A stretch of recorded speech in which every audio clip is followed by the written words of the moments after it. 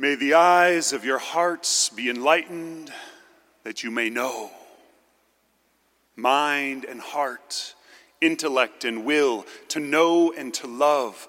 During this Mass of the Holy Spirit, at the beginning of this academic year, beg God to send the Holy Spirit to form both your mind and your heart into the likeness of his Son, formed in humility, the foundation of all other virtues, both natural and supernatural, formed by the gifts of the Holy Spirit, sealed on your souls at confirmation, formed by sanctifying grace dwelling in your souls, humility, confirmation, sanctity.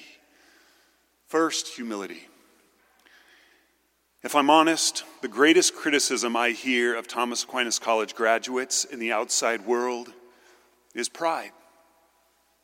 So I want to talk about humility in great detail to begin this, because that's what we need. We need it. Our first reading gives us an image of our humble Savior, right? Not crying out, not shouting, not making his voice heard in the street. A bruised reed he shall not break, and a smoldering wick he shall not quench.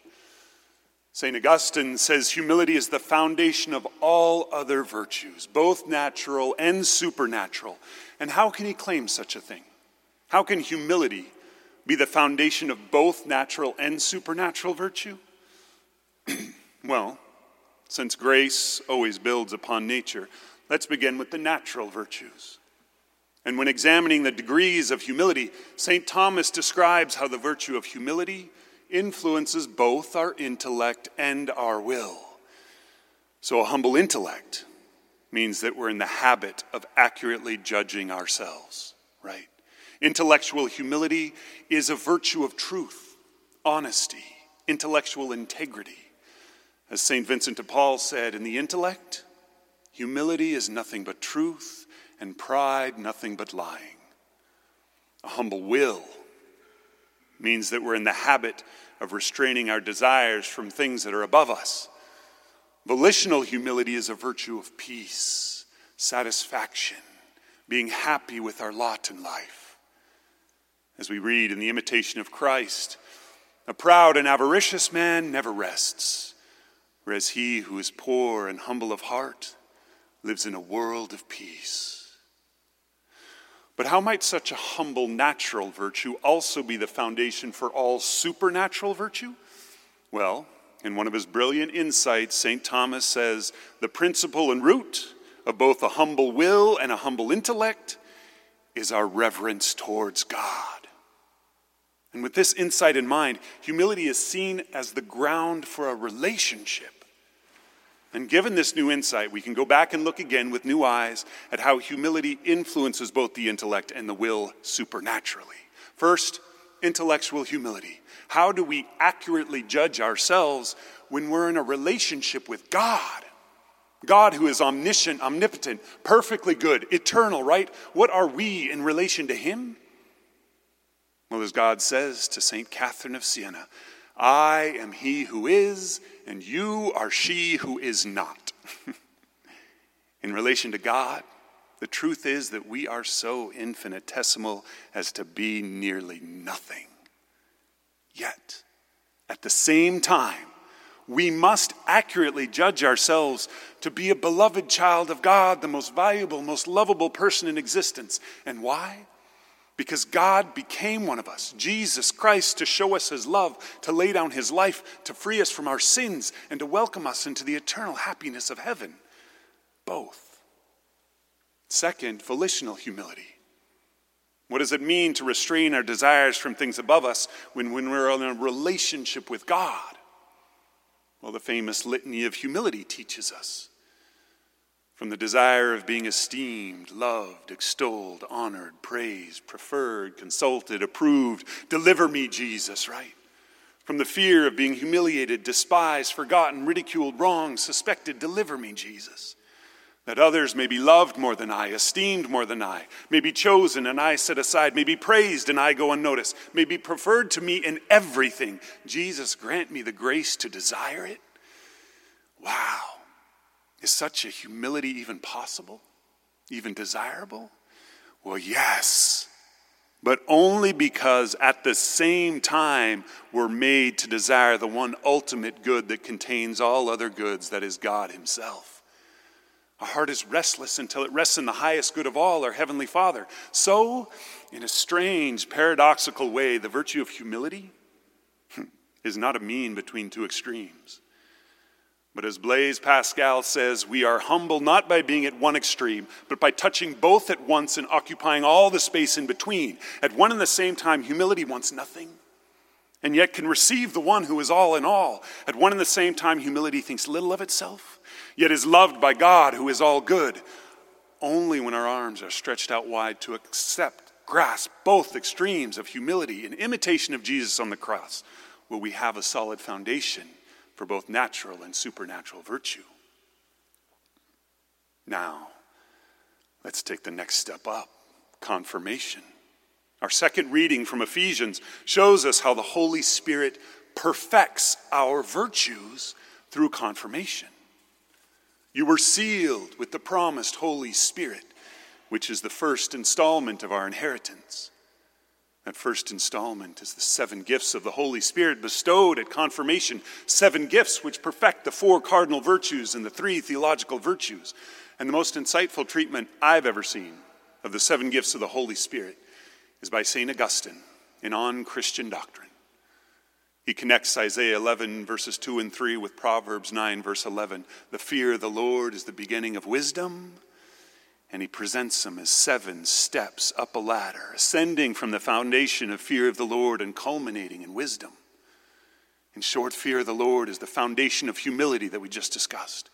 And then piety is that enthralling first glance at divine love that blossoms into a desire to gain as much knowledge about that love as possible. And that forms a foundation of fortitude to endure tribulation, supported by the counsel of loving others, leads us to understanding the particular situation and the ability to act in the wisdom of the truth. It's a ladder to God. Fear of the Lord perfects the supernatural virtue of hope. And that's the first experience of falling in love. You know how you're afraid to talk to that person when you have that first crush on them? That's a natural analog to the fear of the Lord. Piety perfects the natural virtue of justice and is a sharing in the interior life of God. More specifically, piety perfects the part of justice known as the virtue of religion, which St. Thomas Aquinas calls the greatest of all the natural moral virtues. Knowledge perfects the natural virtue of temperance. Fortitude perfects the natural virtue of courage. Counsel perfects the natural virtue of prudence, which is discerning, deciding, doing the good, right? The gift of counsel helps us recognize God's will. Understanding perfects the supernatural virtue of faith, the grace to see God in the midst of our stories. And wisdom perfects the supernatural virtue of charity. In short, wisdom is the gift to always see God, no matter what's going on in our life. As our second reading from Ephesians tells us, the God of our Lord Jesus Christ, the Father of glory, may give you a spirit of wisdom and revelation resulting in knowledge of him. Finally, sanctity. With a humble mind, strengthened by the gifts of knowledge, counsel, and understanding, and with a humble will, strengthened by the gifts of fear of the Lord, piety, and fortitude, and all crowned by wisdom, then we see the result in our gospel today. Whoever loves me will keep my word, and my Father will love him, and we will come to him and make our dwelling with him. There are 2 ways of approaching God, a twofold point of departure from creation to the Creator. A humble mind, strengthened by the Holy Spirit, can catch a glimpse of God in the physical world, and a humble will, strengthened by the Holy Spirit, can catch a glimpse of God in the human person. In Acts chapter 14, Paul and Barnabas appeal to the first way, right? The physical world. We proclaim to you the good news that you should turn to the living God who made heaven and earth and the sea and all that is in them. And this first approach to God was poetically presented by St. Augustine in his 241st sermon. Question the beauty of the earth. Question the beauty of the sea. Question the beauty of the air distending and diffusing itself. Question the beauty of the sky. Question all these realities and all respond, see, we are beautiful.